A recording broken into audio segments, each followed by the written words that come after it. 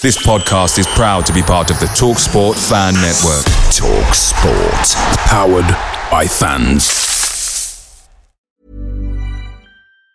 And there it is, that's as good as it gets on this stage. Nissan Townstar EV strikes again. It's an unstoppable van, unstoppable. Just fantastic. You can actually see the ProPilot technology in action. Effortless parallel parking. It moves with all the confidence that comes with a 5-year warranty. And with a bench full of all-star van experts, there's real strength in depth here. That's all-star quality. Search Nissan Townstar EV and visit your local all-star van centre to see for yourself. Terms and conditions apply. 5 years or 100,000 miles, whichever comes first. ProPilot is an advanced driver assist technology. Driver's responsibility to stay alert, drive safely, and control vehicle at all times. The TalkSport Fan Network is proudly supported by McDelivery, bringing you the food you love. McDelivery brings a top-tier lineup of food right to your door. No matter the result, you'll always be winning with McDelivery. So the only thing left to say is, you in? Order now on the McDonald's app, and you can also get reward points delivered too. So that ordering today means some tasty rewards for tomorrow. Only via app at participating restaurants. 18 plus. Rewards registration required. Points only on menu items. Delivery fee and terms apply. See mcdonalds.com.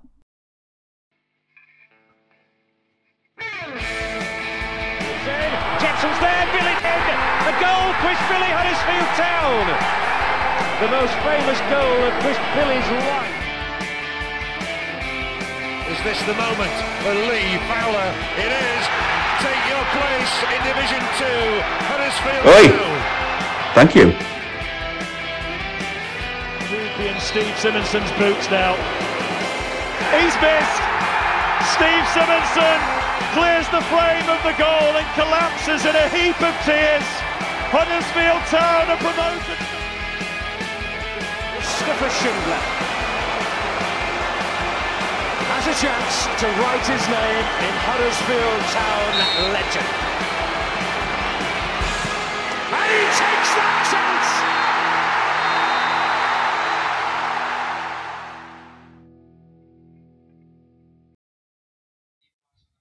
Hello and welcome to episode 201 of the Andy Takes That Chance podcast. This week in HD1, social media in the nose are doubling down on Paolo Bianco being a frontrunner for the Huddersfield Town job, despite former Terrier blog writer Bloggy Potter admitting that he made up the rumour due to boredom while straining one out on the toilet. Money has come flooding in despite the rumour being flushed away. Elsewhere, there's Harat in the bookies. What are Town going to do? Worthy's change of mentality sets the pulses racing with a gallant performance at St Mary's, and Duffman can't move, as Alan Nixon claims Town will appoint Michael Duff should he move to the local area. Joining me to look back into the last week's news, we have the Brian McDermott of the podcast. It's Richard Kossi Kosmala and Ian Rude Van Silkelroy, and I'm Matt Shaw. Good evening, how are we doing? And good evening to the live YouTube audience as well. Evening, Matt. Are we all right, boys? Yeah? Good? Not much coming back then. Right. Not from Killer. Okay. We're all right, Matt. There's only us. I was just thinking today, we're going to do a podcast and we're happy. We've lost. We've let in 5 goals and we're happy. Don't you think that just sums up Huddersfield Town? We are happy. I'm writing jokes. We've lost 5 goals. We've conceded 5 goals. We've lost again, but we're quite happy. Just easily pleased, because it's easily pleased at this point. That's all it is. Niche audience, this Killer, isn't it? Niche market, mate. Yeah. Anyway, this episode, as always, is sponsored by the wonderful Magic Rock Brewing. So get on to www.magicrockbrewing.com. Use our code of AHTTC10 and you will get 10% off all of your online orders. Head down there as well for match day. Because it's pretty good. They have some decent stuff in the old food trucks as well, if you're a gluttonous for food like me and Cozzy and Killer. Right, let's look at Huddersfield Town travelling down to Southampton. Southampton 5, Huddersfield Town 3. What a performance this was for 80 minutes. Unbelievable. I just want to talk about DNA. I don't mean to go all Jurassic Park on you or anything, but Town DNA. We hear this quite a lot, don't we? I'm going to use Michael Duff as a bad example. So I think Killer Cozzy, in the summer, you may remember I was quite pro Duff to replace Neil Warnock at that moment in time. and he ended up getting the Swansea job. And I remember getting the Swansea job and saying to anyone on WhatsApp who'd listen, it's a really bad fit, is that. You've got a guy who he's a great out-of-possession coach, go into a club who seem to think they're Barcelona light and want to play, tiki-taka football, and you've just appointed Michael Duff, who's not going to deliver that. Roll on to Huddersfield Town, and we've appointed Darren Moore, who prefers the slow build-up, and everything that comes with that. Town's DNA, look how happy, the general consensus is online.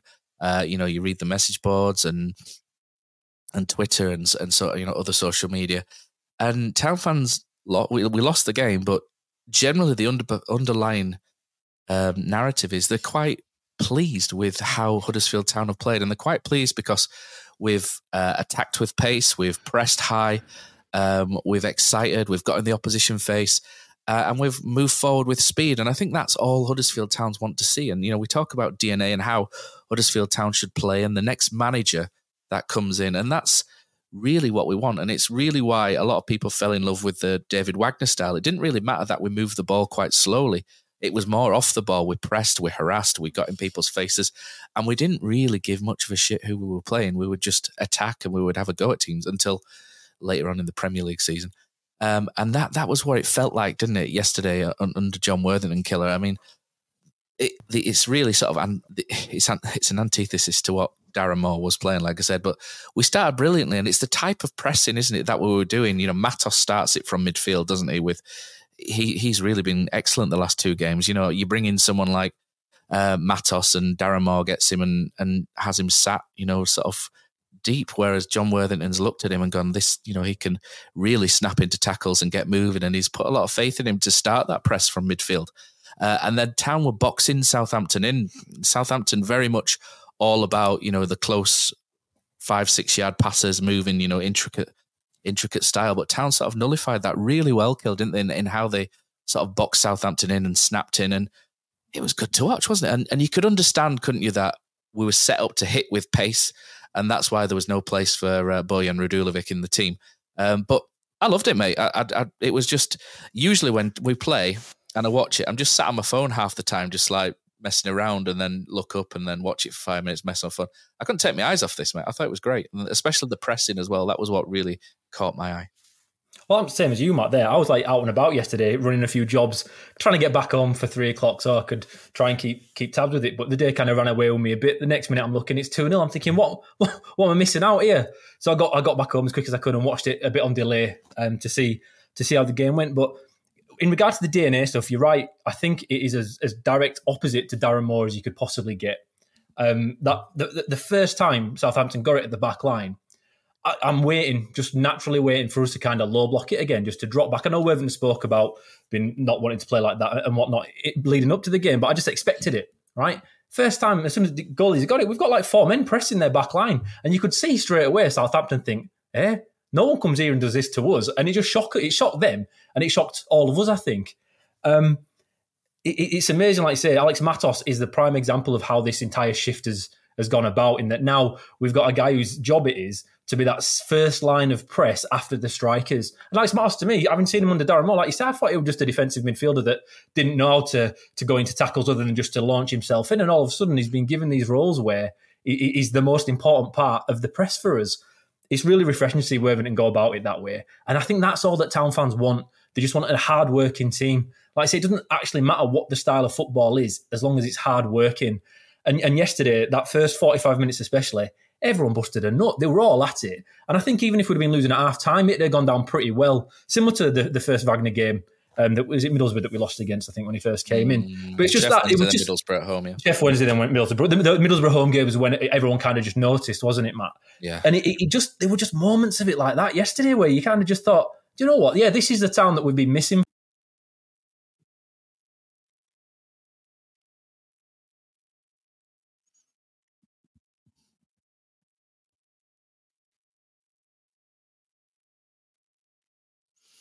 Cozzy, I think Killer's frozen there, but we can still hear him. Cozzy, were you like us watching that game? We saw the WhatsApp messages, but you were pretty buzzing as well. I know it sounds really strange, doesn't it, to be sort of buzzing after a defeat, but you can see a direction there, can't you, that Town should really follow up on. Mate, when you go on a Saturday to watch your team, no matter what level it is, you just want to go there with that the team's giving in their all. They're wanting to win the game and just no regrets. You know, that's like you just said, Matt, the killer there, just like we've been starved of that for 4 or 5 seasons. And yeah, it was so refreshing. And I think it was really funny as well. Like honestly, the Southampton commentary, I remember praising it before in the home game. I don't know why I want the game. I must have been away or something, but absolutely fantastic. And Dean Hammond were there to co-commentate, and they were stunned. They were absolutely stunned because I think they're just used to. I mean, it's just common, isn't it? You go to St Mary's and get rolled over.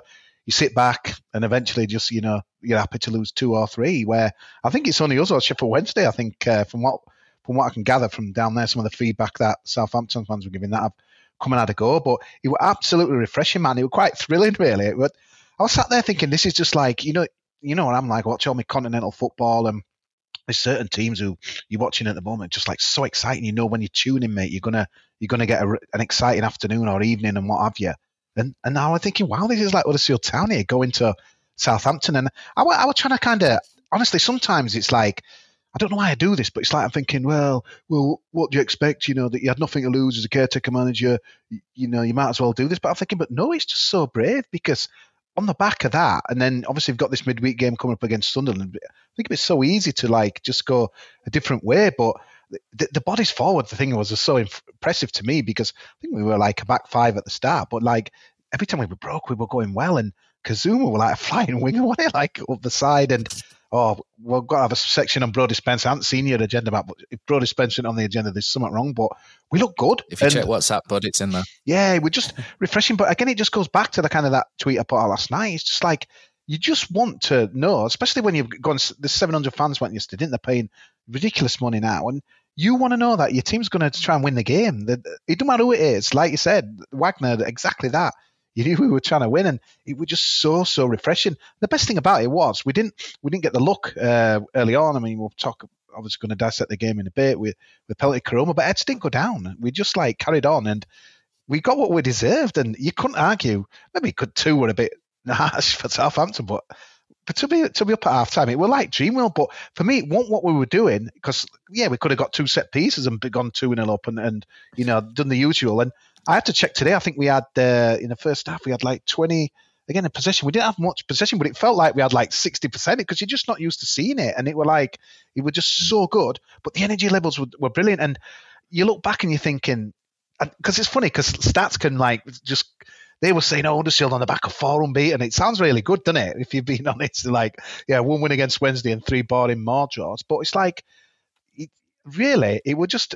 20, 15 minutes against Sheffield Wednesday. That's all it was built on, Matt. And it was just like, I mean, I watched the Worthy press conferences. First time, I didn't watch his one last week. I was away and just saw the tweets and stuff. And I kind of went to you. I thought it was a bit naughty with you mentioned last week, you guys on the pod with Matty Pearson comments and Worthy comments, the shackles and stuff, because I had that thrown at me because I was like, I'll be honest, I messaged you didn't at halftime against Sheffield Wednesday when we were poor and the shackles are off, guys. And then people were like giving me it back, like that aged well, didn't it? Because obviously we got 4, but John Worthy at his press conference, I think it went on for about 7 minutes, Matt. Obviously, he covers Kafanana there, Stephen Chicken, and Leon at the end. Leon won it. Because he don't mess about. It's just like, when Moore just talks all them words and bores everyone to death, he were like, Reece Sealey. No, he's not going to make it. It was just so refreshing to have like that honesty. And I get everyone's different, and he might not want to show his hand more, but it was just proper. It was just good, though, mate. It was just I could link into it on a Friday dinner time or Thursday. I think when the press conference won, I was on board then, and it wasn't a matter that we beat Wednesday. I just think sometimes, like someone, I don't know if it was you, Killer, someone said about Moore. He tries. I think it was Johnny actually. He tries to make it like complicated or tries to come across as like a Mourinho and stuff, but. Don't fool us to a public. Just keep it simple, mate. And he did his press conference, and his team just went out. It's pretty simple, isn't it? 11 against 11. I know they're 20-odd unbeaten, but it was absolutely refreshing, Matt. And at half-time, it was just like people were texting like Leeds fans to me, like, what is going on? It says, mate, this isn't like a smash and grab. This was deserved, but obviously it went wrong at the end. But there's not many clubs who would concede 5 goals and lose, but pretty much 99% of the fan base were put in. It's just odd, but it was so thrilling, mate. You mentioned Johnny there, and I have to throw some shade his way. He's currently not on the podcast tonight because he wants to watch that BTEC rugby sales and marketing event that's on Sky at the minute, which is an absolute bag of crap. But, so shame on you, Johnny, for not joining us tonight.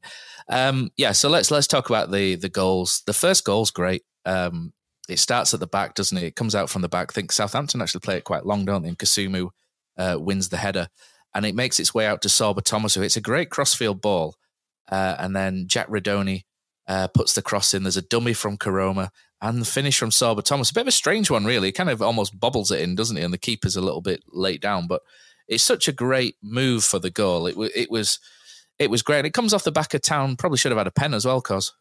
Yeah, I just think it's a difficult one to give, though, that, innit? Because I just think you wait Southampton. It's a brave ref that gives it. And it were kind of right on the kind of the goal line as well, wasn't it? With a few bodies in front. But I think it's one of those, you first saw it, you thought, oof, but I'm sure of the way that gets given, Matt. But it's, I felt a bit harsh, did that. And they're so honest with the Southampton commentary, absolutely fantastic. They were like, that's a penalty. And Club TV don't normally be as biased as that, does it? But no, they're the best. They're the best by a mile, I've mate. heard. Ian Wilding, I think his guy's name. Yeah. I DM'd him just to praise his because he must get a load of stick for his commentary, but he just refreshing, and he reeled off so much, didn't he? Like, all about his players, Boreham Wood, that Thomas come from. He was brilliant, yeah. He was brilliant. But basically, we're two guys who were just enjoying a game of football because they expected, like we all did, that it was just going to be a boring 2-3-0 Southampton. Ulster were going to sit back and kind of, take it easy, damage limitation. And basically, they were just like thrilled by the afternoon. And we've had a few Southampton fans, haven't we, coming on our, a few came on my Twitter last night, just like, guys, just, they got in the game. I love what you did. You'll stop up. Fantastic. What a game.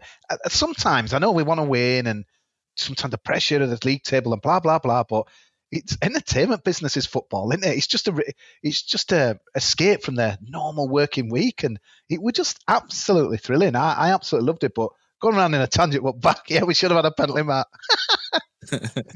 Yeah. Killer, you tell us about the goal, break the goals, the first two down, because the second one as well is another great goal. I think Brodie Spencer does quite well on the left, and Sorba ends up going down. As Sorba's been superb this season for me, and he looks up and plays the ball across, and Kasumu absolutely flying up that flank, smashes it in off the bar, and it's dreamland, isn't it? Those two goals were fantastic, and as Cozzy says, that they're not lucky goals, the brilliantly constructed goals as well for the most part of it, and we deserved it. We were phenomenal that first half, and that's probably, I reckon, the best half from a Town side in years, really, in terms of, you can look back to Corberan and say, in terms of structure, solidity, and seeing games out and getting in front, Corberan had, there's a lot of good football there, but in terms of excitement and being off your seat and putting your phone down, Matt, that kind of stuff. It's up there, isn't it, with sort of the best halves for a long, long time. Yeah, I loved it, and both the first two goals, you can see these elements of game plans within the goals as well, which I love to see. Not just a fortunate goal. You can kind of see Warnock did it every time we attacked. You could tell that there was a plan there, and you could see it. And Worthington has only been in the building a week at this point, and we already look so much more not only clinical but quite creative when we are going forward. And this is from a midfielder, not someone who you'd synonymously suggest to be that kind of a coach based on his playing career. But that for the first goal, man, it's by design, isn't it? We're pressing high. We're saying, right, you can't pass through us. You're going to have to go long and try and beat us in the air. So they've gone long and we've won the ball, right? 3 quick little passes. I think Redoni's in there. And then they send it to Sorba Thomas, who had an amazing... Honestly, he plays as like a free roll winger. It's like we've just allowed him to do kind of what he wants to do. And because he's the best creative outlet we've got. And he's really taking it by the horns and running with it. But his nice little switch ball, like you say, Matt, and then we've run it down the wing, and then a nice little pullback, and then Karoma's got a bit of a dummy run there as a centre forward. He's literally dummied it for the first goal. But by design, again, he's taken out a centre-back by running towards goal. So when the pullback comes there, these Town players running onto it with a clean shot at it. If Kasumu don't put that away, Alex Matos is behind him to have a clean shot at it as well. For Thomas, if he don't finish it, Matos can. And for the second goal, like you say, Matt, similar thing again. Okay, it happened in a bit of a different way because Redoni heads it on to Spencer, and then Thomas gets on his bike, he gets the ball and sets off with it again. And that's another difference that we've got now under Worthington than we had under Moore. You can see if anyone gets it, Redoni did it quite a few times yesterday as well. As soon as the ball comes to the feet, they're turning and they're running with it if the opportunity is there, and it just drags us that 10, 15 yards upfield and creates so much space because, again, Southampton have to adjust at this point. And remember, at home, they're used to seeing teams come and park the bus against them. It's boring. You can watch any Premier League game of a top 6 club playing one of the bottom teams, and you know what you're in for. It's boring. It's not what you want to watch. Southampton will have expected that to happen yesterday, and it didn't. We set up not over back 5. I thought initially, Matt, it were a back 5, but it wasn't, was it? It were a back 3. It was very 3-4-3, wasn't it? It was, but a legitimate one, because normally it's not, is it? Normally, like you say, your wing backs are so deep, it's a fraudulent way to say it's a back 3 when it's a back 5. But yesterday just went at it, and they just didn't know, they just couldn't handle it. They're not used to that. It was an arrogance that they're not used to it. They adjusted after half time, and we'll get onto that in a little bit. But at the beginning, we're running with it. Again, he cuts it back. Koroma, he's not entirely near the ball, but again, he's taking a centre back. He kind of wrestles him to the ground to leave the ball there for Kasumu to put it on first time. But again, Matas is behind him. Again, you can tell Matas is told, if he's going down one wing now, to get to the edge of the box. If you watch him back, you'll see exactly what I mean. It's just nice to see. What a wonderful, well-worked goal by design instead of a set piece. That's all we've had all this season. It's just, it felt in that up until that point that Southampton were shell-shocked, and we took full advantage of it by design, by running at them. Again, Sorba Thomas, every time I've seen him up until the last couple of games this season, Moore's told him to go out wide and cross it in. Now, he's narrow. He's narrow and running towards goal and pulling it back and just being a little bit different every time he gets the ball instead of just whipping it in. And teams don't know what to do. Southampton weren't ready for it, and we took full advantage. Jonathan, what I loved was... Go on, sorry, Matt. I loved was bodies in the box. I was going to say Hoggy. Even Hoggy was up there on the edge of the box at one point. Had a shot, didn't he? Yeah. But bodies in the box, you look at those first 2 goals and there's like 4, 5, 6 players in and around the box, ready to, be available for the shot. And that's what I loved when, don't really want to double foot Darren Moore or anything, but under Darren Moore, Mark Fotheringham and other managers, not Neil Warnock, you would have had like 2 players max in the box, and one of them Sorba Thomas, crossing it, on that second goal. And that's the difference, is it? You're getting players forward and then you're getting players back. That it was just great. I absolutely loved that half. Unfortunately, Southampton did roar back at the start of the second half. Well, Matt, just before we say that, Flynn Downs obviously went off after 33 minutes, and then, we didn't mention our team news, but you messaged me, said we've got 2 keepers on the bench. I'm like, Alex, you must have read that wrong, Matt. We have. It's just like, and then obviously Tom Edwards, their bench, like that Sulemina, 21.6 million. 21.6 million. That Adoz is 6.8 million from Manchester City. Like again, isn't he? Have you ever jumped in head? But yeah, you didn't go through team at the start. That's why. But yeah, just no. I mean, yeah, no. It's insanely good, isn't it? That Southampton, the Southampton team's insanely good. If Flynn Downs goes off injured, you don't bat an eyelid. If Mikael Helik's injured for us, you're like, oh shit, who's going to come in with now? That goal at second half. Matty Pearson was all right. Matty Pearson was great. Matty Pearson had a really good chance actually to put us 1-0 up, but we didn't dwell on it. That's what I love. All that penalty, we didn't dwell on that. Where it'd have easily to have had them heads down, then won it. That's what was so good for me. That Pearson missed the penalty, but yet we still got us goals. It was just amazing. Yeah, unfortunately, Southampton did roar back. I mean, I'm not going to be critical of Town because that Rothwell strike is an unbelievable strike, isn't it? What an absolute stunner that is. I mean, you can maybe look at Nichols and Pearson's communication a little bit there. Oh, Matt, you have to. You can't look at it a little bit. There's no Southampton player near him. It's such a good strike. Nichols shouldn't be punching it to the middle. That's a goalkeeping faux pas, is that punching it back out into play. But, he's obstructed a little bit by Pearson, isn't he? And the way he hits it, though, it's such a strike, isn't it? It's just an unreal strike. I imagine John Worthington had gone in and gone, continue playing like you are, but do not let them back into this game inside the first 10 minutes of the second half. And it's 2-2, 10 minutes into the second half. But Matt, the thing is, we started well that second half as well. Yeah, we did. We started on the front foot. Oh, Matt, absolutely. I'm going to listen to this Rothwell. So I had a few buffering issues for some reason in the second half, and it buffered just as it left his foot. And it was about a minute till it come back on. So I was trying to work out, I think that's going over. I can't believe official iFollow is buffering, cause that's unreal. Unbelievable. Bad broadband speeds in Liversidge, mate. But and it were absolute agony because I thought that can't be going in that. And I had to wait a minute. And then when he's come back on, he's running back to centre circle. I thought, no way, Jesus Christ! It is an amazing finish, Matt. But he shouldn't have got there, though. Nichols should have caught that ball. That ball should have been caught by the keeper. There's no Southampton player near him. Pearson's in front of him. Between Pearson and Nichols, they should be experienced enough to stop that. It should never have got to him on the edge of the box to smash it home. Johnny Hogg's closest to him. He's never going to get there. There's no fault on anyone defending that because he smashed it first time at top corner. But the problem is, if you're playing someone like Southampton that have got substitutes like they've got available to them, their squad's unbelievable. Margins are very, very fine. They are very, very fine. And if you're giving chances away, and it's not even I wonder what XG on that would have been. That would have been something ridiculously minuscule, I'm sure. But if you're giving easy chances, not easy chances, if you're giving chances away like that from things that you should be catching, eventually you're going to get caught. And that's just kind of what happened there. And it was the beginning of the end for us, I think. I know we got back in front later on, but I don't think we ever really recovered from that kind of that going in. And it shouldn't have happened because the keeper should have caught. And before that, to be fair, the corner was one after Kasumu got done on the right-hand side. And now he's not a right back, but there was a couple of little 1-2s and he's followed his man inside as a midfielder would do.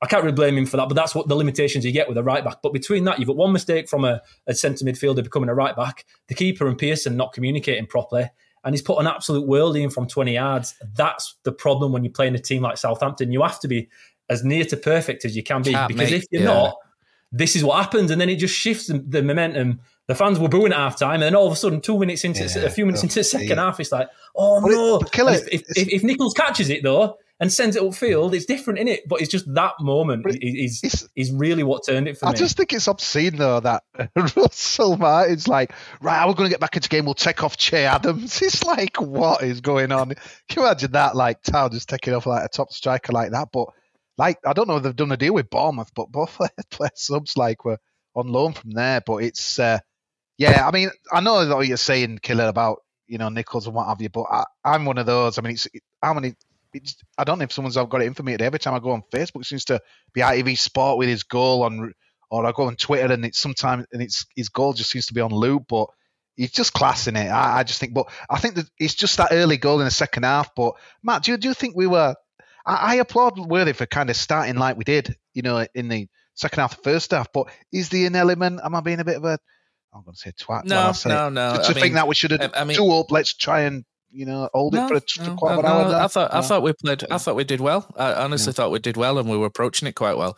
It's just like Killer said. It's one of those. It's not even an error, is it? Really? It's just a half. It's not even a half. It's like a half mistake, whereby you get away with that if you play in Sheffield Wednesday. You play in Southampton, and someone who's worth millions of pounds rockets one in the top corner. It's Premier League team. You know what I mean? It's just one of those things, unfortunately, whereby you can't make little errors because you'll get punished. And we made the first small error in like the 50th minute, and we got really harshly punished. And then the second goal is, I mean, Rothwell pulls off Hogg, doesn't it? Well, steady on, Matt. But he like pulls away from Jonathan Hogg, doesn't he? Who can't sort of follow him, and then he hits it. And Nichols is saving that until it clips off Tom Lees and goes in the top corner. When you watch it from the reverse, it was going to be it's heading towards Nichols' hand. I mean, he could have flapped it in the net, but it's unlikely for Lee Nichols. But it's just, and then all of a sudden you just think, shit, we're up against it here.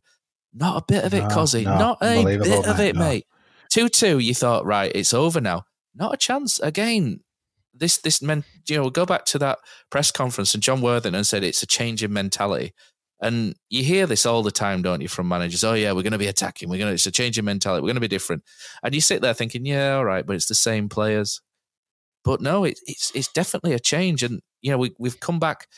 Southampton, what were they, unbeaten in 24 games, something like that? And they're roaring back. I don't think they've conceded more than one at home since September or something. And then, we come roaring back again, and we Jonathan Hogg has that chance. Hoggy should really slip in Koroma, shouldn't he, when he has that shot? But to be fair, he's never there in the first place. To sort of, you wouldn't expect him there.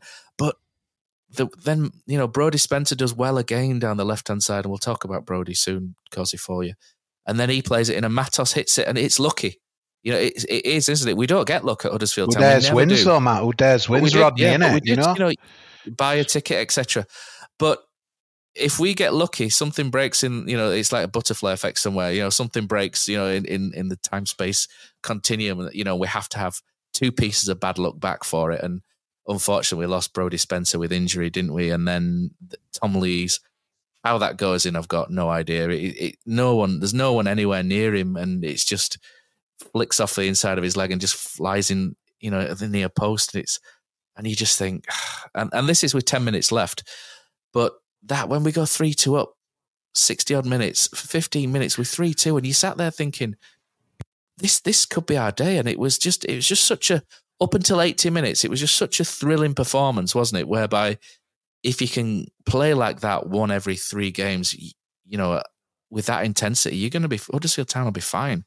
But, you know, talk us through that third goal, Cozzy, because you wanted to talk about it, didn't you? But yeah, Matos, Killer talk about as well earlier on, but the guy I thought we were getting who was going to make a difference to the attacking final third of the pitch, we have not seen, have we? It's just like, obviously it's been set up in a certain way by, you know, Mr. Moore, but that were the, you know, Matos I thought we were getting in that as well. I thought he was absolutely sensational. I think he's really improved the last 2-3 games as well. And I don't think yesterday you saw any of those, you know, those tackles really that were, you know, kind of, I was thinking 2 yellows and a red, or what are these new cards? Blue cards. I think he'd be peppered with these blue cards, wouldn't he, as well? But no, absolutely fantastic. And again, you know, when it deflected, like, it was just a beautiful moment in it, because like the world just holds its breath and it just goes up and over the keeper and in and that as well. And for them Town fans in the corner, 700 of them, just a sweet moment, wasn't it? Go over there. But you've just got to give them massive credit though, Matt, Southampton, because I know they've got the budget and the squad, but the belief is incredible. I bet there'll be so many people, and we were talking about gambling later on, aren't we? But I bet there'll be so many people who won big on Saturday. When we were 2 up, I bet there were loads that still would have backed Southampton to win. I don't think odds would have been all brilliant, but just when you've got that mentality, just winning games and that as well, you always think you're going to win. And I just thought, like yesterday, especially them first few minutes before the worldie goal and that as well, that we started well again, and I thought it's just going to be one of those days where it's just going to be those miracle results. But you know, the best just find a way to get it done and that as well. But I still thought, though, you know, when we went 3-2, when we went back in front, Matt, that I thought we'd come out at least with a draw. I didn't see us losing it. And then, obviously, what happened later on was kind of frustrating. But I know, I've touched on the bench a bit earlier on. I'd probably had my pay grade. But that, for me, that, I know, and we know what we've got to play with and stuff, but when they can be bringing guys like that on and that as well to make a difference, and you could hear the commentators who were just like, "There's so much to come on the bench, we can still do it." I think it tells you all you need to know, doesn't it? When what they were saying, just we can still do it, we can still win. You know, when it got to about 75 minutes, I still think we can win. That when you're on the run like they are, I mean, I'm trying to liken it. I'm trying to think of any time we've had like that. I know, obviously the Lee Clark famous one, but then it wasn't like I didn't think we could win. It's almost like, yeah, we could probably get another draw and extend it to a 500 games without a defeat. But there's a difference between trying to kind of get a draw and win. But obviously they knew Leeds were smashing Rotherham, and for them too, it's just a shootout now. I think Ipswich are kind of fading away. So for them, they were always just going to go for the win. So I thought at 3-3, maybe we could still have another chance, but we were out of gas a little bit, weren't we? We were looking a bit leggy as well. And obviously you changed it with what he could, but it's almost like fighting a war with a water pistol compared to their bench. And the counter to that, though, Cozzy, the counter to that is if our bench is so weak, and I think I'm going to be a bit of a party pooper on performance for the last 20-25 minutes here, I think. But if our bench is so weak and theirs is so strong, surely at that point you were just the way you're approaching the game yourself. And now, to me, the warning signs were there at 2-1. I thought we were pressing a lot less, not in packs. It was much slower. We were getting deeper and deeper and deeper. I feel for the second goal for Southampton, their equaliser, a bit of justice for Johnny Ogg here. It's not his fault. I think we need to have a real look at where the actual runner came from. Matos leaves him.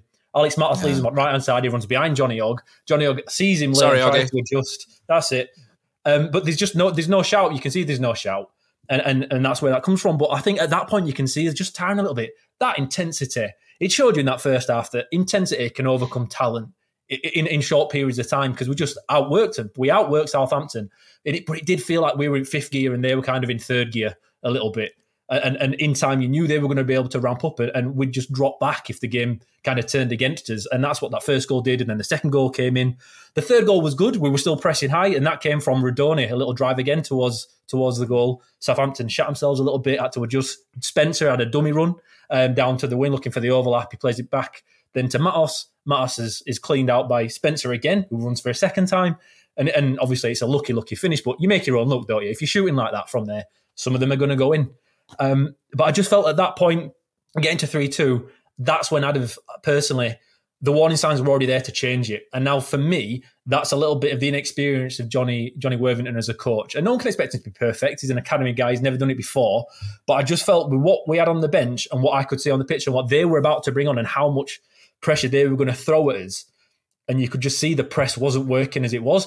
In the beginning, Matt, like we spoke about, I think you and I texted about it, that we were hunting in packs. They were like, you could send. Liverpool started this a few years ago when Klopp first came in, that when the first pass was bad, they sensed when to press and they were perfect at it. And now everyone's caught up a little bit. And in the first half, that's what we did. We were really, really good at it. But as we tired, it were one man pressing every time. One man. So the easy 1-2 passes were back on for Southampton. And they could just work the way up the pitch a lot easier than in the first half where we kept winning it back in their half. That had stopped. And it had stopped well before they made it 3-3. And I think that was a time to change it. But instead, Worthington went with bringing on Pat Jones instead of Radulovic, what I'd have kind of gone with, I think, and an entire shift assist system. I know he didn't, and it's easy for me to sit here as a nobody saying, oh, well, we should have changed it because we lost 5-3 in the end. It proves me right. But I just think there was enough warning signs there to change it. And I think in time, if Worthington's got 9-10 games behind him, maybe that's what he'd have done. But yesterday, I just thought we could have changed it. And the result, I don't know if we'd have won because, like you say, they've got a lot of options and they'd have put a lot of pressure on. But I felt not changing it kind of gave them an easier way back into it, and we made it a little bit easier for them. I was going to say, I got the Pat Jones sub. I agree with you. You know, in hindsight, it's easy to sort of say, oh, maybe we could have put Radulovic on. He could have held the ball up and took the pressure off in certain points. But I kind of got the Pat Jones one. I like Pat Jones a lot. I think there's so much potential there. It's just a shame about his hamstrings. But I got it because, Southampton are pressing forward. There's going to be more holes at the back. And Pat Jones is quick. He's very, very quick. And the pace his pace can hurt them. So I understood it. There's a way that we could have maybe played Pat Jones in and he could have carried the ball high up the pitch and you get high up the pitch that way. It was just... Do you think though, Matt, on that one, Koroma also offers not just pace, but he's a bit of a physical presence. He wins a lot of headers for a small guy. He's good. I like Koroma, yeah. He's a bit of an all-rounder. I think people just generally think he's a fast guy because he's a winger, but when you actually see him, he wins a lot of the ball. I'll get your conch out, Matt, no problem. But I just think Pat Jones is a faster guy. Yeah, he's good, and we've got great hopes for him if his injuries hold off. I just think... as the game shifted, Koroma's pace and his physicality was working. And I know he's tired and we had to change him. But I think that's the moment where it really shifted. Yeah, I mean, I do have the conch, the Viking conch for Josh Koroma. No, I've always liked Josh Koroma up front, but usually with someone rather than, by himself. But he did a great job by himself. He's when he's at it, Josh Koroma, he's a good player. It's just he tends to dip up and down quite a lot. But I know, Pat, you've just mentioned Pat Jones there, Matt, but he gives me a little bit of excitement that, and I know we've got to hope he can stay fit, but the way he glided past Walker Peters, I get he was a bit unfair that he had all the energy. He absolutely left him for dead. I know he smashed it in the side netting, and I know obviously Walker Peters had played a full game and Jones didn't, but it just gives you that moments that in the games that hopefully we can get some results. He can do something like that, and as well, it's just, yeah, it was nice to see him. I must admit when he announced this Patrick Jones, I thought, who's this guy? I've once heard of him. That didn't score at Norwich the other season, but he's just as quick with the ball as he is. And they said he looked a player, didn't they? I mean, I always think it's interesting when you get club commentary, because they only see us once unless you're a proper anorak and you do your homework. But they were impressed with him and that as well. But it was quite interesting. One or two town people were like having a go at him and that as well. But it's like, I just didn't see it. I just thought a promising cameo that makes me think on Wednesday night he might come on and get a win against Sunderland or something. He's going to aid us, this guy. So I'm delighted to see him back. Hey, let's talk about Brodie Spencer. Brodie Spencer, he's played 6 games for Huddersfield Town. He played right wing back, then he played left centre back, then he played right centre back, then he played right back, then he played left back, and then he played left wing back. He's made 6 appearances for us, and he's played 6 positions. Technically, you may be stretching that slightly, but it just shows what a good loan it was first at Motherwell. It's up there with the Lewis O'Brien to Bradford loan, isn't it, in terms of how well it's worked out for us, and Jack Hunt to Chesterfield, wasn't it, Jack, back in the day, or Grays Athletic prior to that. And it's just, he's come back and he's such a phenomenal player at 19. And it's important not to forget that he's 19 years old and he's physically very good. He's quick and he's smart and he's confident. And I am absolutely loving watching him play. And a lot of young players, if you move them around, we've seen this before at Huddersfield Town where, maybe you look at, I'm trying to think of someone off the top of my head, but maybe Scott High, you bring him off the bench and then you move him there, then you move him here, and their performances dip with it. Absolutely not with Spencer. He's made 6 appearances and he's been in the running for man of the match in every single one of them, and he's been phenomenal. And he was probably our best player again. It was such a shame that he went off injured, and hopefully it's not too serious. But he was so good, wasn't it, Cozzy? I know you were absolutely buzzing with it, weren't you? But we've got a gem here if we look after him properly and don't try and go too high. And then because young players will always have that dip. They'll come in, they'll play well, then they'll have that dip, and it's important that people don't then get on their backs, because we've seen that so many times at Huddersfield over the years, whereby someone comes in, everyone builds them up, and then when they have a little dip in form, and then they get hammered and go, oh, he's not as good as he thinks he is, oh, he's not that good, and then the confidence goes and drains. And it's important to just sort of stay high on him, because we've seen there's an absolutely great little player here, of course. What a player! But first, we're going to play a little quiz. Killer, who were the last player Town got from Motherwell, and how good were he when he came to Huddersfield Town? Come on, Killer. Do you know? Oh, not a clue. Come on, because I've been away for a long, long time. That's Matt, don't you? Matt will know. Motherwell? Yeah. We got a player from Motherwell, and he went an absolute car crash. He hardly ever played. Some people have never clicked through a turnstile and see COVID. Think of COVID. Rolando Aarons. Oh, don't do it, because from Newcastle. He never existed anyway. But he's from Newcastle. But his spell before he came to us were from Motherwell, so technically he came from Motherwell. No, we signed him from Newcastle. Oh, we did. You're no longer quizmaster. Matt, we did. Off you go. No, Matt, we did. He was on loan at Motherwell and then came to us after that. But yeah, Brodie Spencer. Once he was on press conference duties on Thursday, and I thought, honestly, I just watched him and I just thought, wow, this is a guy who's just so zoned in, so cool, just taking everything in his stride. It would incredible. He would just chilled out, just seemed to know his game, know where he's at with everything, and he was absolutely fantastic. I remember, I did think it last season. I think it was the Blackburn game where I don't know if he debuted or maybe it might be his second game in that sort, but I just thought, I think he was at fault for the goal, but I just thought there's a player there, and obviously he kind of just disappeared and it's gone up there. But what I love about him, Matt, is just you can play him anywhere. When you've got a guy like that's versatile. Didn't you like him to Lee Peltier last week, which I did like, and that as well. I just thought that's a bit of a in sort of how physically good he is at that young age, and quick, and his engine is just amazing, isn't he? And that as well as just getting up and down and that as well. But it is, and I just think it's if he's on our books, got him back on loan, and he's making an instant impact. He cost a bit of money on that kind of performance as well, but fantastic. And obviously on the news of the week, we've had Turton last week, he's done. Josh Ruffles this week, he's done. It's huge for us. But again, I thought it was a big moment in the game, Matt, when he went off injured. I thought that our hopes went with him, mate. And that's a 19-year-old. We're just saying 19-year-old playing at Southampton, and that was such a big thing in the game. But that just shows the impact that he's had as well.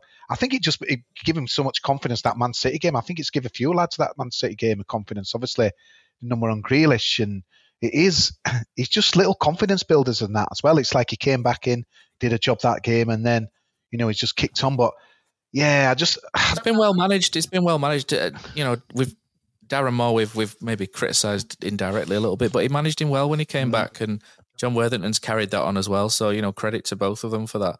I mean, we need to move it on a little bit because we're 42 minutes in and we've not finished about the game and talked about any of the other topics yet. But I think with the rest of the game, I think it's very easy to say we started to look very leggy. Our fitness went, and their subs came on and took the game away from us. The guy that came on up front, did you say we're 21.6 million? 21.6 million from Stade Rennais. I've done my research. He came on and he was very good, wasn't he? He was very, direct, very good. What a push. Yeah, very good. And I mean, 5-3 at the end of the day, it's disappointing, isn't it? To say how well they've played, to come away with nothing just felt very harsh. But you can be buoyed by the performance and be slightly disappointed by the result, which I am. And I think that's fair, because I just felt we didn't deserve 5-3. Didn't Matt, but I think the best thing is maybe, but the best thing is when the midweek game coming up though. I think it's just lit the touch paper. A number of people have said they can't wait for Wednesday. if the team are thinking like half of my mates who, God, when Moore were in charge, people didn't want to come. People can't wait for Wednesday's game. The team should be thinking that. And that's the best takeout out of that. And even better, I thought, because I wrote a tweet yesterday saying we won't be in the bottom three for long, because I looked at your message like, Wagner, blah, blah, blah. I didn't realise it were 2-2. So I deleted that and I quickly changed it, said, blah.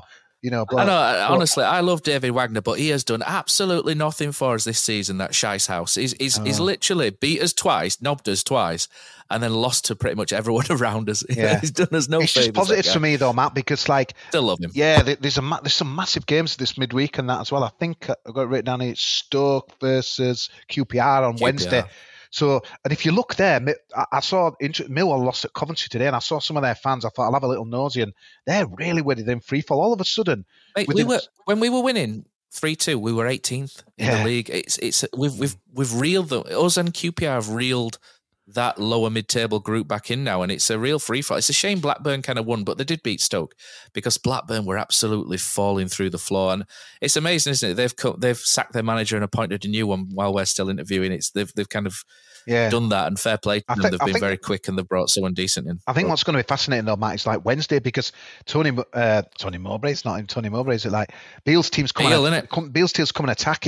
Will Worthy be as? It's going to be absolutely fascinating, because there's going to be people thinking, right, we want this football we've seen at Southampton, we want it on Wednesday night, and obviously you don't want to be.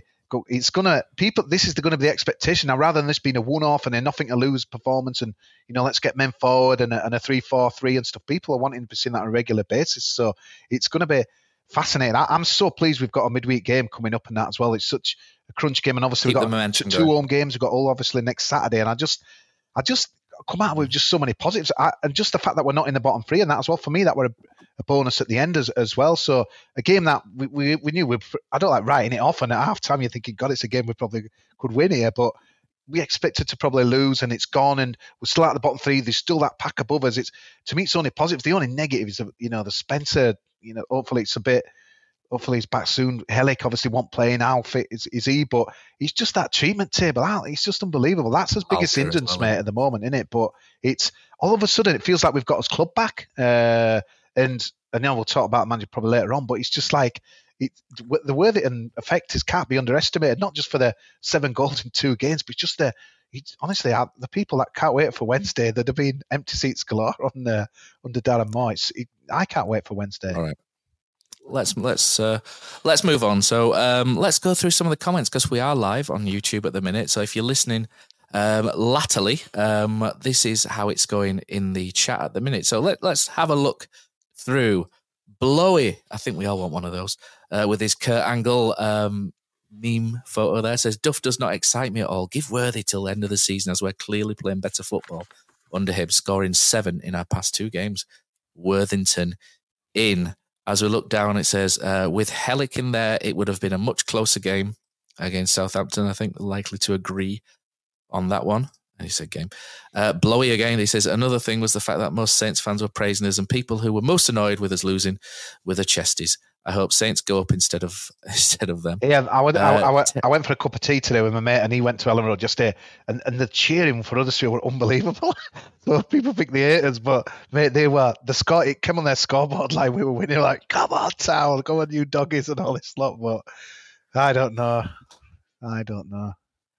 Terrier72 says, got to keep Worthy in charge till the end of the season, in my opinion. Connection to him, fans and the club, feel an appointment now will be another mistake. Bringing a new guy for pre-season or keep Worthy. Let's keep going through here. Mikey says, last 2 games under John is best football I've seen since 2017. Give John the job until end of the season. Blowy's back again. He said, what made Kasumu's goal even better was the one time I wear a shirt with his name at an away game. Kasumu is an absolute gem. I love him. Keep wearing that shirt, mate, if that's what happens. LG828 says, yeah, not sure about Radulovic. Lacks energy. Yeah, Killer.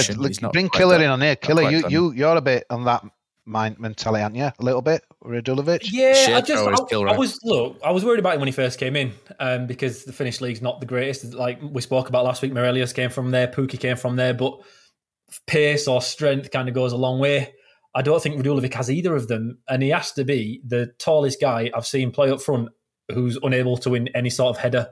And I expected it. I thought he's good at his feet, but he's not fast. Kyle Ludlin, yeah. Kyle Ludlin. Yeah, but Kyle Ludlin came from Kyle Ludlin bagged 24 goals in 28 games in greenhouses in Finland and come with a reputation and a. Was it Radulovic? They said a 7-figure fee for Matt. Was it Radulovic? No. Was that Healy?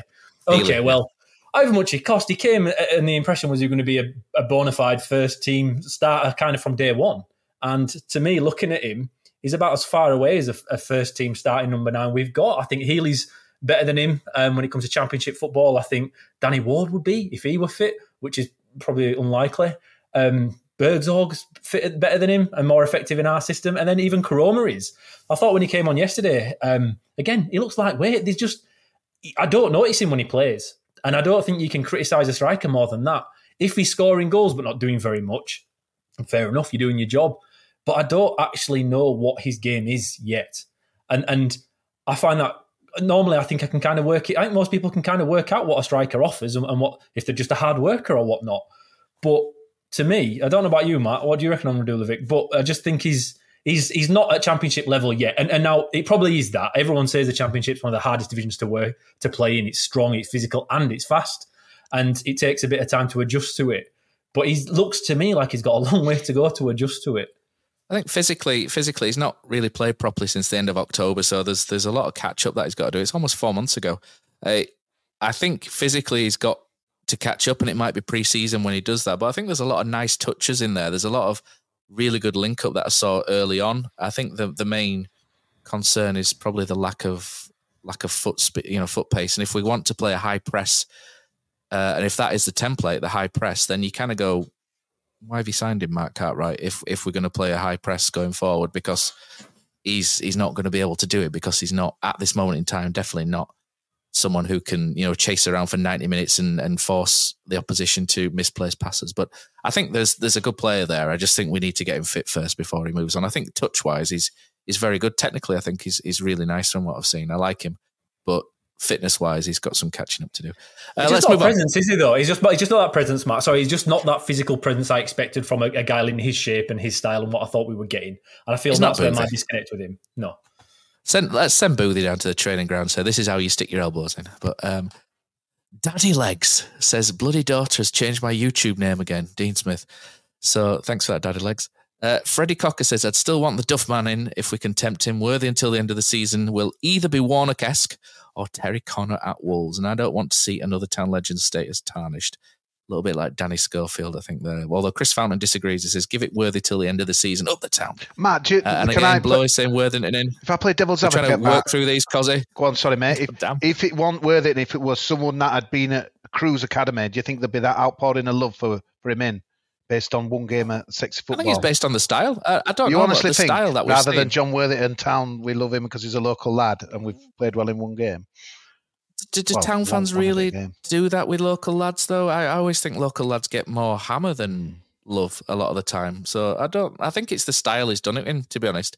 If we sat back and played the same style as Darren Moore, but had won 4-0 and 5-3 and lost 5-3, I think everyone would be wanting a new manager. We're chatting manager next, aren't we, though? So, yeah. Yeah, if you let me get on with this, yeah. You blew cards out. I know. Simbin, Cozzy, we can remove him, actually. No, we won't. Max says, send all the youth to Motherwell. Let's move down. Paul Hitchison says, these last 2 games have played with Town of Play with serious attacking intent. We didn't deserve to lose like that, but the game tactics were spit on. I think he means spot on. Nick Jenkinson says, give it Worthy. Seems like he's bothered. At least we're seeing some excitement now. Terry7-2 says, can't blame Duff not wanting to relocate, which we'll talk about in a moment. As we come down, Joshua Hellowell says, can you express how you feel about the result via the form of interpretive dance? Thanks in advance. Cozzy, do you want to grind one out? What about how I feel about the result? About interpretive dance, yep. I don't know. Carry on reading and I'll try and come up with something at the end. All right. Daddy Legs says, Headley, Hogg, Pearson, Yutta, Jackson, Diarra and Chapman all out of contract at the end of the season. You can only offer contracts to 3 players. Who are you keeping? Do you know what? Brady did this on the warm-up with Louis. So if you want to have a look at that, you can listen to Brady and Louis on the warm-up for Southampton. But very quickly, those 3 would be Headley, Hogg, and maybe Yutta for me. Very quickly. Killer? Hogg, Pearson and Diarra. really easy actually on that one. Quasimodo? Headley, Jackson, Pearson. All right, got different answers there. Chris Greeny says, I really don't want Michael Duff. I think we have to stay away from him. He's not an improvement on Mua if you had to compare him to Darren Poor. I disagree with you, Chris, on that. I think we'll come to Michael Duff in a minute. But Paul says, I can't wait for the Wednesday game. John Shawsey says, fitness is reportedly a Warnock legacy. Yes, this is something that I did want to mention, but I forgot. Not since Carlos have we had a team to press the opponents week in, week out.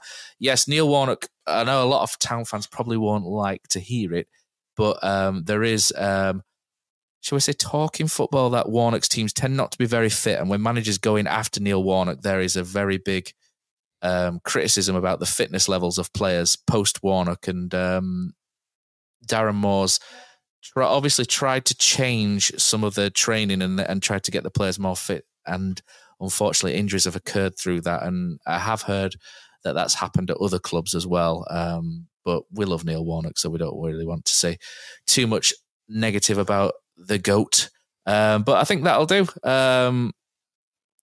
You lads going to Leeds at home from Blowy? Yes, always.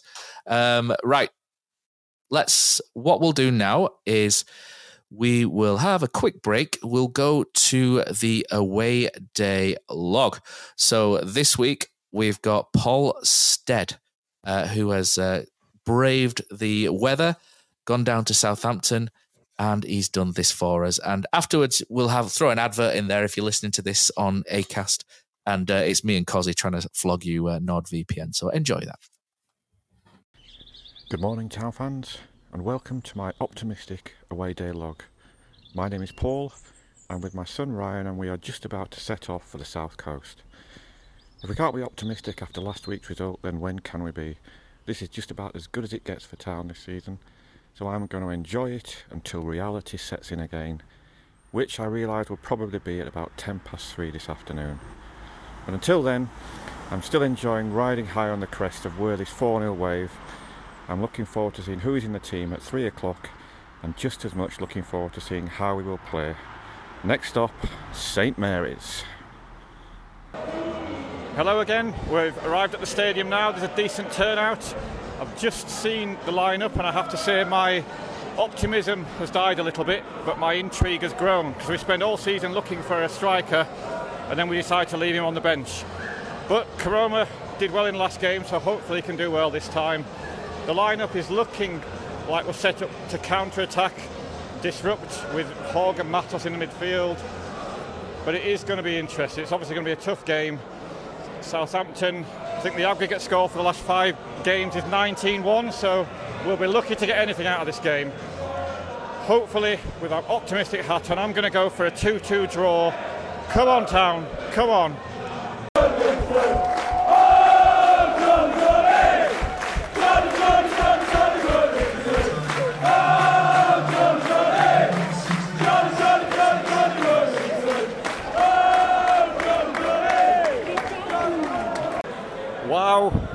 Wow, half time.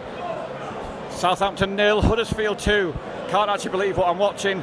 For 35 minutes we went toe to toe with Southampton. You wouldn't have known that we were near the bottom and they were near the top. We pressed well. We looked a bit toothless for 35 minutes. But up stepped Sorba with a cracking strike to make it 1-0. We'd have been happy with 1-0 at half time, and then Kasuma with a blistering strike. We're at the far end, opposite end to when they were, but it looked like a fantastic strike. 2-0 up. I went for 2-2 at the start, and I think I'd be disappointed if it finished 2-2, because we have given as good as we've got, probably better. Can't wait for the second half, but it's going to be a long 45 minutes. Come on, Town.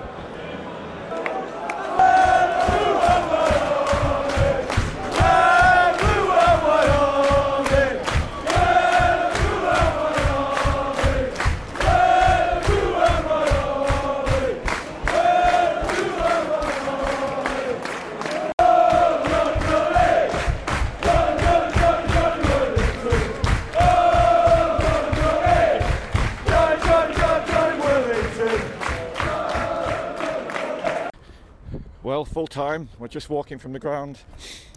It might not be the result we wanted, but it was every inch the performance. I heard lots of other fans saying the same. Every inch the performance that we want to see in games going forward. If we play like that against other teams, I'm sure we'll come away with plenty of points, enough to keep us up. Entertainment-wise, it was an amazing game, a roller coaster, worth every penny of the away ticket and away travel costs, and you wouldn't say that about many games we've seen this season. So all in all, I've enjoyed the day out. It might not be the result we wanted, but loads of positive signs there. And at the moment, why not give the job to Johnny Worthington? Because that was a great game to watch. Up the town. And there it is, that's as good as it gets on this stage. Nissan Townstar EV strikes again. It's an unstoppable van, unstoppable. Just fantastic. You can actually see the ProPilot technology in action. Effortless parallel parking. It moves with all the confidence that comes with a 5-year warranty. And with a bench full of all-star van experts, there's real strength in depth here. That's all-star quality. Search Nissan Townstar EV and visit your local all-star van centre to see for yourself. Terms and conditions apply. 5 years or 100,000 miles, whichever comes first. ProPilot is an advanced driver assist technology. Driver's responsibility to stay alert, drive safely, and control vehicle at all times. Cozzy, what's your favourite away day? Matt, it's got to be the City Ground at Nottingham. Just old school stadium, you're right near the pitch, great atmosphere. But there's nothing like playing at home. The same goes for McDonald's. Maximise your home ground advantage with McDelivery. You in? Order now on the McDonald's app. At participating restaurants, 18 plus, serving times, delivery fee and terms apply. See mcdonalds.com. There we go. Thanks for that, Paul. I enjoyed that. That was nice and refreshing from Paul. I did like that very much. Right, guys, let's move things on nicely. So, remember, NordVPN is there for you. We'll stick that in the blurb in the podcast. Right, so we discussed, we had injuries down to talk about, and Josh Ruffels is out for the rest of the season, but I think we covered that pretty much, didn't we? Because we can move on from there. So let's go to Duffman. So Michael Duff. So Chris mentioned, Chris mentioned that he thinks Michael Duff is similar to Darren Moore, but I have to disagree with that. Darren Moore, for me, is someone who's always had quite good resources and kind of underachieved with them. Even though I did get Sheffield Wednesday promoted with, the 96 points. But, that's over 2 seasons when, he's already got them relegated and then, failed to go first season with, the biggest budget in the league and then finished third with the biggest budget in the league. Whereas Michael Duff, on the other hand, I think Barnsley probably should have beaten Sheffield Wednesday in that playoff. And I think had they not got that red card, they would have probably gone on to do so in the summer. He got Cheltenham promoted really well. That was a great, did really well to get Cheltenham up, took them to the highest ever league finish the year after, and then moved to Barnsley. At Barnsley, has got them in the playoffs with a team which is inferior to a lot of them, or was inferior to a lot of them in that league, and he actually did very well. Swansea was just a very, very, very bad fit, and I've mentioned that a number of times. Is he as bad as Darren Moore? Not for me. Is he right for Huddersfield Town? I'm not sure. Alan Nixon seems to think that if he moves from the Cheltenham area, where I think there's some schooling issues around his kids, I might be wrong by that, to West Yorkshire, then potentially he's going to be okay. How are you guys feeling about Michael Duff, Killer? Is he? I mean, he's not the super sexy, exciting manager that's come from far away to sweep us off our feet and take us on a magic tour to the Premier League, but there might be some sense in there potentially for him, because the players do sort of suit it. That's why I wanted him this summer. The players kind of suit what he does, or what he did at Barnsley, in terms of high press, high octane, and getting into people's faces, etc., and not necessarily being on the ball for 90% possession. Is that something Town fans want at this point, though? That's my kind of question to that, in that we've had a back 3/back 24, whatever, under Darren Moore. And I know I've got to hang up against the back five. Matt, I talk about it all the time. Everyone must be bored shitless of it. and he does play. He plays wing back system, right? And okay, Worthington showed yesterday it can always be actually pretty good, fine. But I don't know if Town fans want that. don't necessarily think it's what I want. We got to be realistic about what kind of club Town are. We're not a club that's going to get in a really attractive manager. It's just not going to happen. We don't have the resources for it. I think when the name's thrown at you, Michael Duff, you think, oh yeah, he did all right at Cheltenham. He did okay at Barnsley. And then when Swansea didn't work out, okay, it doesn't work out sometimes. I think Darren McAntney spoke about Darren Moore this week, I think, didn't he, in one of his podcasts, and just saying he just did a really shit job at Huddersfield. It happens. Some managers just don't fit at the certain clubs, right? And maybe that's what's happened with Michael Duff at Swansea. But then I looked into it a little bit deeper, Matt. In the summer, Michael Duff signed 14 new players for Swansea. And they started with the worst start in 40-odd years, I think it is, at Swansea. And if a guy's brought in 14 of his own players and then Did he bring them in, or did Paul Watson bring them in, the director of football? That's an argument that can be had, but it's still, normally they'll throw it at the managers as the final sign-off. But they're still aware of the system he wants to play, Matt, because Michael Duff plays a very distinctive system that everybody's aware of. He did really well in League Two with Cheltenham. Cheltenham got promoted, I think, with the 15th biggest budget in League Two. So it's not like you say, Matt, they didn't have loads of money. It took him 3 years, though, so it wasn't an instant kind of, it worked straight away, which we're kind of looking for now, as said by Kevin Nagle on his amazing documentary / tweet. 3 years. Then he went to Barnsley. 3 years to Well, yeah, well, maybe that's it. If he comes in, that kind of works. Maybe that does fit. Then he's gone to Barnsley. Barnsley just relegated from the Championship. They're not a nobody team in League One, though, are they? They're not like what he managed with Cheltenham getting to the highest. Decent. Exactly. He got them to the highest ever position, Cheltenham. So that's the achievement, not Barnsley. To me, what he did at Barnsley was good. But there's a lot of managers that have done good things. Like Darren Moore did a good thing with Sheffield Wednesday last year, and it's not worked here. So I can't say now I'm sitting here thinking Michael Duff's really exciting. He's not. And the worry about him not wanting to move up here. But Alan Nixon spoke about it a bit recently, hasn't he? That maybe that could be something from the Town side, in that they've listened to the fan perspective. And I think we've run obviously ran a poll to see what the percentage of Town fans are that want Michael Duff in and against. And I don't know where it is at the moment, but I think it was 78% no at one point. Yeah, I've got it here, Killer. 514 votes, 78 no, 22% yeah, and then I put it on Instagram as well, 81% no and 19% yeah. John Shaw's mentioned there, but I don't get the angst for it, Killer. And I don't think it's just because Worthington's kind of charmed a few. There seems to be a real issue against him. Why do you think that is, mate? I don't get it. All of a sudden, especially after because he was against Darren Moore in the playoff final and Moore seemed to have got one over him. Do you think is that it, or because they're not the same? No, they're not the same. No, from Town fans, it's not exciting. It's just not exciting. It's just that. It's not exciting, and I think that goes a long way. I think it goes a long way because again, we're sat here saying, "Oh, it's an all right appointment." I'm not. I won't be excited. I won't be getting out of my seat for it. No. And okay, you've got to give them time. I understand it, but not all fans are rational fans. A lot are irrational, and we're not rational. And they'll have an angst against it. But we saw what happened with Darren Moore against Leeds. He never recovered from it, and now if he comes in and already we're not excited by it. Kevin Nagle's not promising, but suggesting Premier League in 3 years, and it's a new restart. This, that, and the other. And then you go out and bring in another kind of League One good manager. It's not really, to me, going to shift season tickets. And I really think that is a massive motivator at this point in the season. Not staying I'm up, surprised Killer. It's not been announced. Not staying up in that. I think Worthington could do that at this point. Right. I think Worthington could do that with it at this point, showing what he did over the last 2 games. I think they're looking at the long-term future. And the other problem is with Michael Duff is the loyalty there. He left Cheltenham to go to Barnsley, did a year at Barnsley, then left to go to Swansea. And the next thing you hear is he's not sure if he wants to move up here. If that's a rumour, of course. But if that is correct, where's the long-term plan that the club are kind of talking about when it comes to appointing the next manager? I just feel like there's a bit of a disconnect between Michael Duff and what he kind of stands for, the way he plays, and the excitement that he wouldn't bring in regards to the appointment and what Town are supposed to be looking for. But that might just be me. I don't know. I don't understand what the remit is really. Do you know? I mean, the club haven't said who we are and who we aren't looking at. Either they've not come out and said Michael Duff's going to get the job or anything like that. But I don't really understand that the whole style of play and everything about the club, the identity of the club, has to be driven by the director of football. And so far, I've not really seen what we're trying to do. And this next appointment really tells you everything that you need to know really about the vision really. Someone's put something which is quite interesting, and it's been on, it's been a topic of our conversations as well, Paul.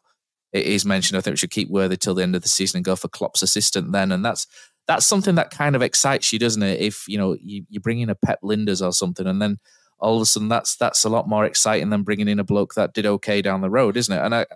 And that would be quite exciting, and it would feel like a rebuild and a fresh start and everything. The risk is, I think the world of John Worthington. I think he's great. I loved him as a player. Do you know the tenacity he had as a player? He gave everything for Huddersfield Town. He's giving everything as a coach. I've got all the time in the world for him, having played once with him at school, etc. And when I used to follow Town and that team full of academy players, it was great having a local lad from Gummersall as your captain of your football club. You had that connection and everything. It was brilliant. And the thing that will always happen, and it happened with Jacko as well. You can look at Jacko. There will be a dip at some point, and the way they're playing at the minute, is it sustainable? Potentially not. The fitness of the players, etc. So you don't want to be in a position in 6 to 8 weeks whereby we're down towards the bottom of the league, and people are looking at John Worthington slightly differently, and there is that risk. But there's also the risk as well that if you don't appoint John Worthington, Cozzy, you could bring someone in who's completely rubbish again and end up going down anyway. There's so much risk here, isn't there? I mean, Worthy's done brilliant, but it's 2 games, and there's not. I mean, if he plays like this from now to the end of the season, you'd think we'd be fine. And I think if we did, everyone at the end of the season would be like, give it Worthy long term. But he's there's a long way. It's 2 games, isn't it? And there's a long way to go. Mate, it's not. I don't know if it's even that, Matt, because for me, memories are short. But for an hour against Sheffield Wednesday, we were pretty average, I thought. And obviously they capitulated. I know. I don't like taking away from people who've kind of achieved stuff. So at the end of the day, John Worthington manager, we won 4-0 against Sheffield Wednesday, but I thought a lot more to do with how they folded. But fair play to him. And then, all right, we were happy yesterday. It was really good, but we conceded 5 and lost. And Killer was mentioning there about his naivety. Later on in the game, maybe he would have changed something when it looked like, we were getting overrun and that as well. And I think the only thing is, Matt, Sunderland win 2-3-0 or something on Wednesday, and it's panic stations again. It's such a dilemma. Like we need a manager, yeah. Yeah, it is, or even at Hull or whatever. It's such a dilemma. I think even if QPR ended up winning yesterday in bottom 3, I think it takes some brave people to. I know there's so many comments, and I knew it'd be like that tonight, Worthy until the end of the season, but. I just think if Duff comes in, I don't say guarantees safety, but I think he'll be all right. But I'm with you, Killers, kind of moving on next season, card sales, exciting football. That it's such a nightmare really at the moment, because it's almost like that job remit they put out. It's just like the impossible at the moment. It's almost like, right, we need someone in to stay up, apply now, and you'll get it till May. And then it's like, right, we need a new culture, bums on seats, exciting football. Apply again in August, but we're wanting someone to do both. And I just think looking around, it's very, very, very, very difficult, Matt. And I just think it's all going to be the fans will feel totally different about if Sunderland beat us on Wednesday. But then, thing is though, Cozzy, thing is here, Worthy's going to take Sunderland, isn't it? He's going to take Wednesday because it's Sunday night now, right? Yeah, it's unlikely for somebody to come in and take that, right? Then you've got Saturday, really quick turnaround again. So even if a new guy came in, it's likely to be Worthy then anyway. Yeah, 2 massive games. Is it? To me, it makes sense here to let Worthy take the next 2 games and then kind of make the judgment, because the next 2 games are massive. The home games, they're winnable, and then you've got a week off, I think, until Watford away. I think we're going to have him anyway. So I'd actually wait, I think, right now just for these 2 games, because you've got him anyway, and then decide. Because if you win them both, you're in you're 18th in league, probably, most likely. You've jumped quite a long way up. And whilst it's unrealistic because we're Town and we lose games that we should win and win games we should never get near, I understand that, but I feel like we're going to have to ride it like that anyway. So I think it's time just to sit a little bit. I expected Duffin last week, to be honest. I thought at the end of last week, that's when he'd kind of been announced. Yeah, we're heading that way, wasn't it? And then the snow happened, and I'm just in my head thinking, it's snowing, maybe he can get here, and then... I just think that's a bit of a weird story for Alan Nixon to come out today. It's really odd. It's not like... It didn't feel like... There's a lot of weird stories, though, to be fair. It is. I mean, and like someone said, he's got more right than he has wrong, probably for others. But it's just almost like... It didn't say the jobs... It kind of reads in the jobs is if he'll move north, but then is it or not? And I think the problem you've got as well is, like, if you did get next season, if we're in League One, Wednesday won again on things. So you're right, Matt, to say last week they can't be written off. So 5 is not a lot of a gap really in that as well. So I know we're looking at the pack above, and so I think you've got to include in them. But if we go down, the quality of the manager that we're going to get is, you won't get a Pep Lijnders in League One and stuff. So it's a real dilemma. I mean, I'm glad it's not my decision, mate. I was having the discussion with Lee Morris earlier, and Lee Morris doesn't want Worthy. So he sort of wants a manager in. But I'm sort of like, you can, like I'm with Killer. You can kind of give it a week, another week. You can't really give it 6 weeks, but you can give it a week, another week, just to see where we're at, because he's bought us time. Honestly, that win against Sheffield Wednesday bought us time. And we said that on the podcast last week. If he wins against Sunderland again, that's a game that we probably weren't expected to win not so long ago. So if we pick up a win against Sunderland, again, it buys you more time again. And if you beat Hull, if you like say you win 2 games, all of a sudden it's like, well, we only need to win another 3 or 4 games from now to the end of the season, and we'll be fine. So Sunderland have turned a corner though a bit, haven't they?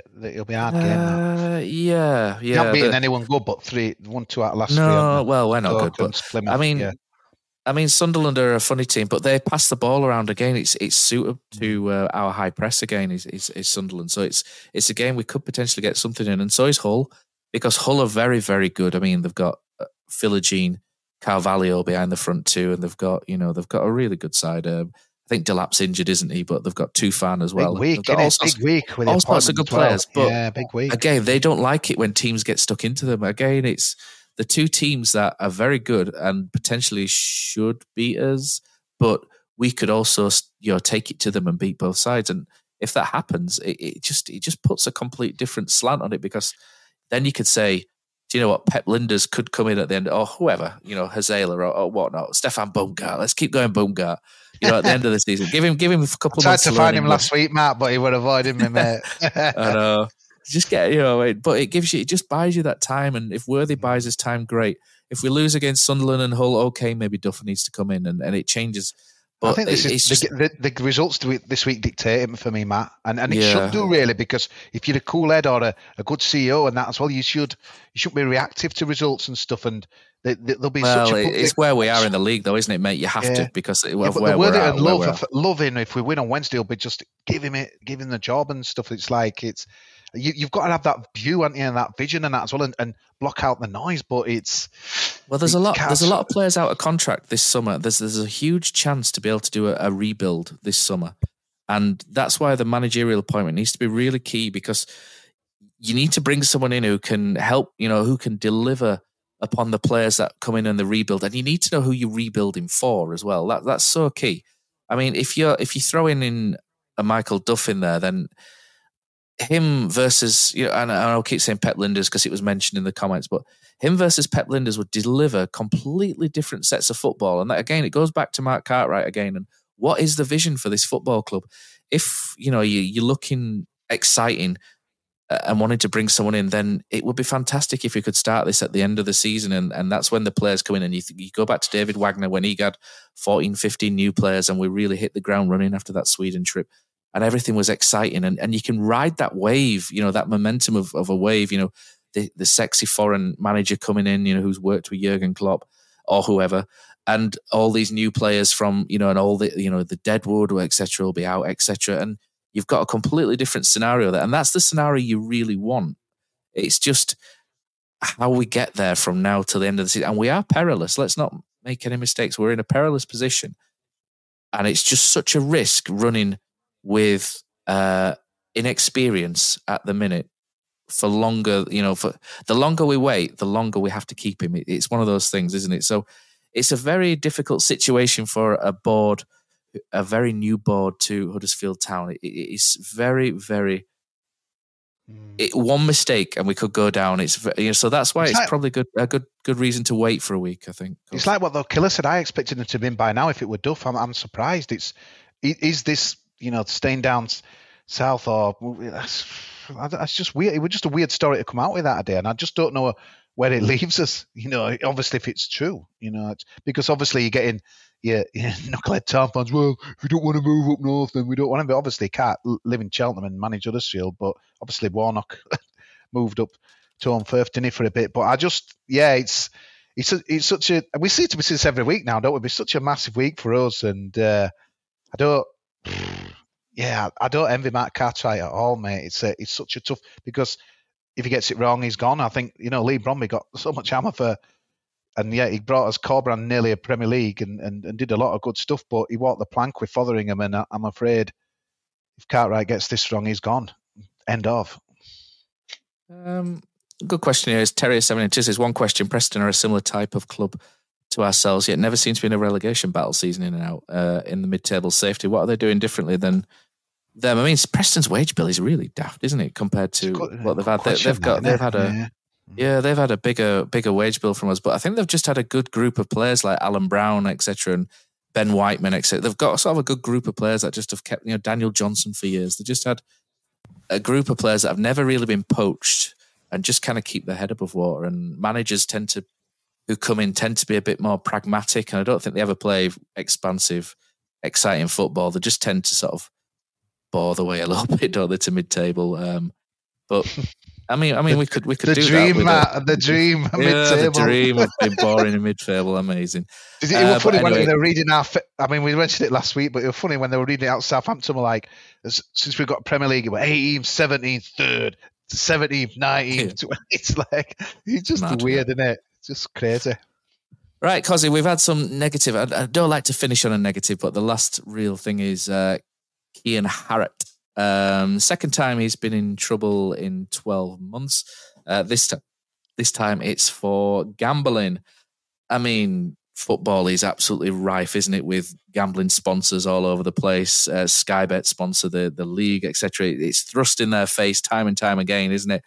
And you've got a young lad here who has placed 484 bets from across 4 separate seasons. So it's not an isolated incident. The overall amount staked across 4 seasons is 8,105.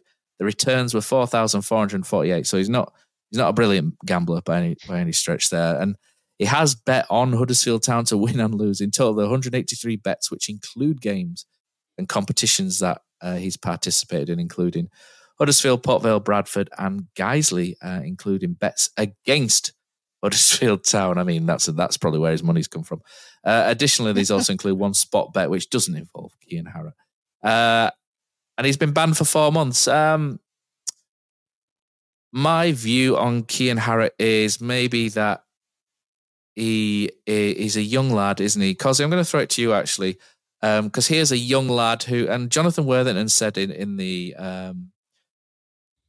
press conference, didn't he, that Huddersfield Town would help him, which was nice to hear, because gambling is something which is, I don't have an issue with it. I can stick a tenner on and then not go back to something for 6 months. I've got quite a good control on it. I don't really do it. I'm not that bothered. And I know my limits. I know what I want to bet on. I won't bet on anything that I don't know anything about, etc., etc. But not everyone's like me, are they, Cozzy? There are people that have issues with it. We've seen Harry Toffolo recently cite his poor mental health to gambling. And there are always reasons, and there are a lot of things that you don't hear and things, but you're someone who's had who's talked about gambling quite a lot. So just tell us from your personal experience about gambling and how you think it sort of applies to Cian Harratt as well. Yeah, well, you'll find me tomorrow night in a Gamblers Anonymous meeting, and every week, and often twice a week, and that as well. It took me to the edge. 14 years clean, hopefully next month as well. But yeah, it's really difficult because I think it creeps up on you. There's this addiction before you know it, and some people might, when you shouted out there's figures, Matt, and money and things like that. The bets as well. And I think what's kind of a bit scary for me is like, and I don't know whether that was the reason why the ban was quite big and that as well, betting on games that teams that it was playing it for and against, obviously that inside knowledge of injuries and team news and things like that as well. But once you get in a hole with your life, you just get sucked into it. And I think it is so difficult because like you've got, we say in our meetings, you've got time, opportunity and money. Them are the three of the worst things that you could possibly have. And And then obviously a professional footballer like he's been, obviously I wouldn't think he'd be on the top coin that, at town for sure, but still enough to, what does it matter? Just like, be betting, I can afford it and things like that as well. And it's a serious issue really, and that as well. I think it's sad. I mean, it's quite, the first thing that I was thinking of is to do the club, surely the club do a lot of, because I know quite a few cricketers and then they've done quite a lot of work inside the clubs with the, about gambling and things like that as well. I think it got to a stage where I know when kind of knew a few people at Yorkshire that they had to hand the phones in during games and things like that as well, because it was getting that bad. They're like people, gambling as well. But I think that's the thing, because obviously you'll get one side of the argument. People, well, how stupid is that? I've no sympathy for him and that as well. And obviously he had his other issues away from gambling as well. But I just find it pretty sad, to be honest with you. Now, to me, this guy needs to be in with me in the meeting tomorrow and that as well, because I just think it's to recover kind of from, like, for me it sounds like an addiction what he's doing and that as well, and he's obviously not helping his career. He can't have like your mind focused on the job 100%. This is the big thing that I found kind of recovering from like the addiction is when I wake up tomorrow and I go to work, I've focused on the job. Focused on my friends, focused on my family, I've got a clear head. I can kind of make my own decisions. When someone's involved with that, people might say, well, it's just, he might think it's just a little bit of, something to when I get off the field. But I'm damn sure that when he comes off that field, he'll be like on his phone, right, as them bets coming. And I think when it's creeping into that territory, it's really, really bad. I was quite shocked, to be honest with you, in that as well, because obviously we've seen the Toffolo thing as well. And again, I've seen a few comments about, because of the mental health thing, and then that were just thrown in to try and, kind of get away from the punishment. But I didn't realise that it was, it was betting on teams that it was involved with and that as well. So for me, that's a bit of an issue, but obviously you shouldn't be betting at all. It's insider trading technically, isn't it? Yeah, it is. I mean, obviously the most famous one in rugby league with the Sean Long thing, Tommy Martin back in the day when they knew that St Helens were going to have like a weak team out. And obviously that was when it kind of got clamped down on them as well. And stuff, but I just think, because if you want to bet enough, you'll do it, to kind of work in industry where you can kind of self-exclude and ban people from betting. But I always think there's always ways around it. You go to our meetings and, you'll get people who'll relapse and then they'll be like, well, hang on a minute, you put a block on there, you put a GamStop block or you put a GamBan block. But yeah, but you can put a VPN on and kind of bet on a Chinese website and stuff like that as well. And I think if you want to bet enough and you've got a problem enough, you will always do it. So to me, it's, the club going to support him. For me, the support has got to be, bigger than he's got to want to, because clear his head, because who knows, he might get released with town. He might end up going down the pyramids and stuff like that as well. And what does that mean? Does that mean he can gamble? His life's just going to like kind of go into free fall and that as well. It's the same way with Toffolo. I'm quite interested. I'd love to have a chat with him actually one-on-one just to say, what are you doing about it and that as well? Oh, I've stopped gambling. What does that mean? Because to me, you've got to make a change in your life. Otherwise, you're just going to go back into that big hole and that as well, because I was ready to finish it on that. I'd had enough. It got me beaten. I owed so much money, couldn't pay bills. My wage were going after 3 days. Was not on footballers' money and that as well. And I needed to get help to rock bottom. And some of these meetings I've gone into, like, obviously it's anonymous, but there's some really high profile people that have been kind of licked by gambling. So it's just, you've seen it obviously with Toffolo, with Harry. I mean, 4 years. It's a very secretive addiction, mate, because like if I'm an alcoholic, you can see it, can't you? I'm coming back drunk. If I'm we see that on Instagram, to be fair, mate. Yeah, with like drugs and stuff like that as well. It's like, oh no, I've stopped drinking now. That's another story. But yeah, but it's very visible. Drugs, alcohol, but gambling's not. So you're thinking that 4 years, how has you done that? But I can be on my phone now, Matt. And if I was still gambling, I'd be like, oh, what are you doing? You're always on your phone. You are. I'm just checking scores. I'm just WhatsApping someone. I'm just Instagramming and just be gambling. But the warning signs are there. They're just, I don't know if any of that family are watching or listening and that as well. I'd strongly urge him to get to some meetings, because to me, that's where you recover. You find, that you put your blocks in place and that as well. It's not a matter of just like, blocking stuff from websites and things like that as well. Because someone said to me in my first meeting, says, Cosy, what we can do here, we can write a check, because I owed well over £20,000 and I can write you a check. Now there you go. Your debts are cleared. You're all right now, aren't you, mate? I'm like, no, I'm not. It's just like, it's not a matter of the money, mate. It's about, I'm just more concerned for the guy really, and that as well, just knowing kind of backstories and sadly I've been to meetings where people haven't come back. What happened to so-and-so? Oh, he jumped off Scammerdon Bridge. Did you not see that on the news? And this, that and the other. So, yeah, just hope it's a wake-up call for him. And, yeah, I'm sure the club do a lot. And obviously PFA do plenty of things like that as well. But I think it's just you. It's the will. You come in, you hear these meetings when people come in, I'm doing it because our lass is going to chuck us out, or I'm going to lose access to my kids, I'm going to, lose my job, this, that, and the other. You've got to want to do it for yourself, mate. So for me, for Kieran, he's got to, obviously with a wake-up call with the other incident and that as well, this as well, he must be feeling low. He broke in the team. He looked quite good. And now injured, I noticed he put something on his Instagram, kind of making him, stronger, and, what don't kill you, make you stronger, that kind of thing. But yeah, I'd strongly urge him to come to some meetings and get help, just like the experts and that as well. It's, because it's just, you don't want your life to be peppered with that, because at some stage the football money is going to run out, and then, just get into despair. We've seen it before, haven't we? I think Delroy Face, didn't he have an issue? I could be wrong, or he got involved with some issues and stuff. Well, let's not discuss that one, yeah. It's he went to prison, didn't he? Yeah, but that's what I mean, where this can take you. So you might just think, well, I've got the money, and it's like, yeah, it's a ban, and I'll be back in the summer. But mate, if you're watching, come to the meetings, sort yourself out, mate, because like that, there's nothing more satisfying than, I couldn't do 14 minutes without a bet and be 14 years on the 15th of March. So yeah, it's dangerous, slippery slope. But yeah, sad to see, mate, to be honest with you. But I think unless you're in the hole, and once you get in, everyone's got it. I think some people have got an addiction to things, but like addictive personalities is the gambling one's so difficult, because I think my mum and dad were more shocked because they think you know everything about you, mum and dad. And then when I told them that, like that debt had built up on my gambling and I was ready to finish it, they were absolutely stunned. But it's something you can hide, gambling, and in a way, it'll do him good that this has come out. He might not think it now, but this will do him good, because he can, hopefully, if he can repair his life, the club are standing by him, and that's why he's really lucky. He can kind of kick on again. So, yeah, just wish him well. 14 years. Outstanding, mate. Outstanding. Nearly. 15th of March. Got to get there, yeah. 15th of March. That's my missus's birthday. We'll have a double celebration. Yeah.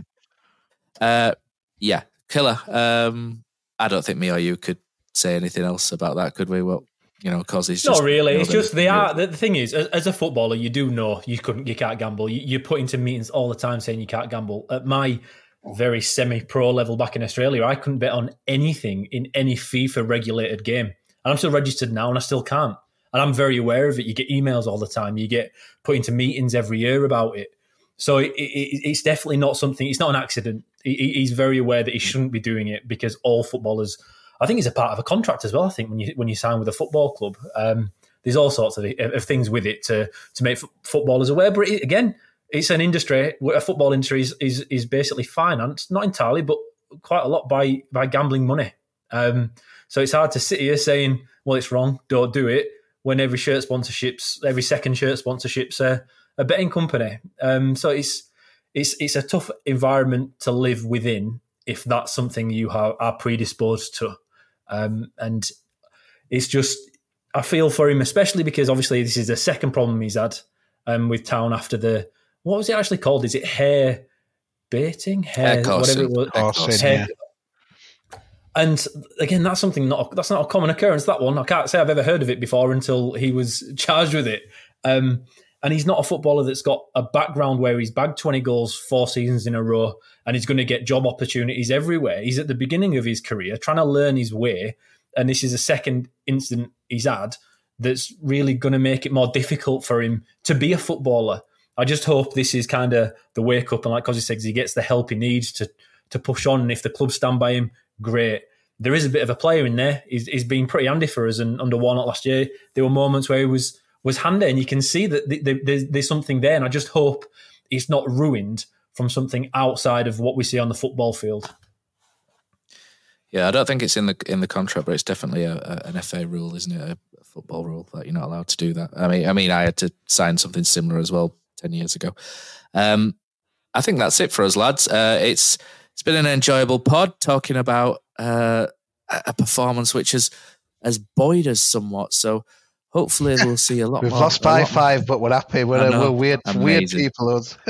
I know. Absolute sadness. We're all mad around the bend.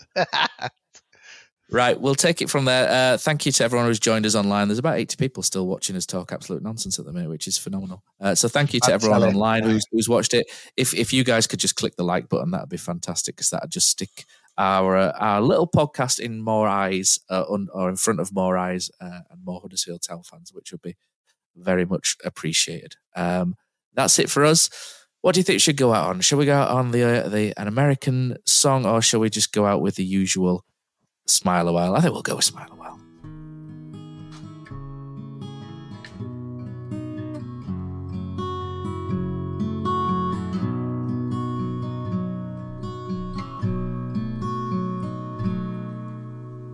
There's a team that is dear to its followers. The colours are bright blue and white. They're a team of renown, and they're the pride of the town. And the game of football is their delight.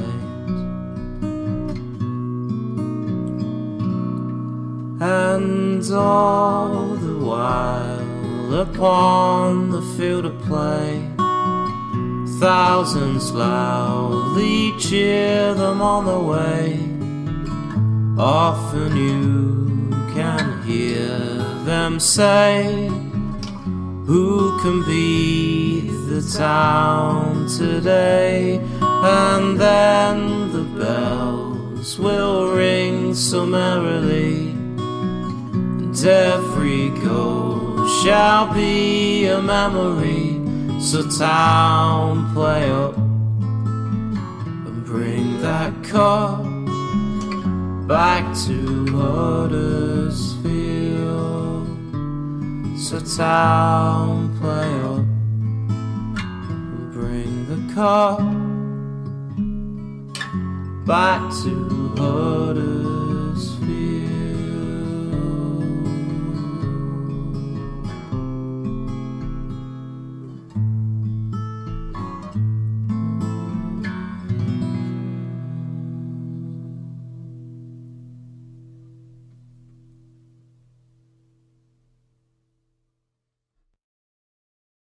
Lads, what's your favourite 90th minute goal? Got to be Hefele against Leeds. A shot from Moy and sliding in at the death, Michael Hefele. Great finish to the game. Shared with my family, only made better by ordering McDonald's via McDelivery afterwards. 3 points, McNugget share box, spot on. Order McDelivery now by the McDonald's app. You in. At participating restaurants, 18 plus, serving times, delivery fee and terms apply. See mcdonalds.com. And there it is, that's as good as it gets on this stage. Nissan Townstar EV strikes again. It's an unstoppable van, unstoppable. Just fantastic. You can actually see the ProPilot technology in action. Effortless parallel parking. It moves with all the confidence that comes with a 5-year warranty. And with a bench full of all-star van experts, there's real strength in depth here. That's all-star quality. Search Nissan Townstar EV and visit your local all-star van centre to see for yourself. Terms and conditions apply. 5 years or 100,000 miles, whichever comes first. ProPilot is an advanced driver assist technology. Driver's responsibility to stay alert, drive safely and control vehicle at all times.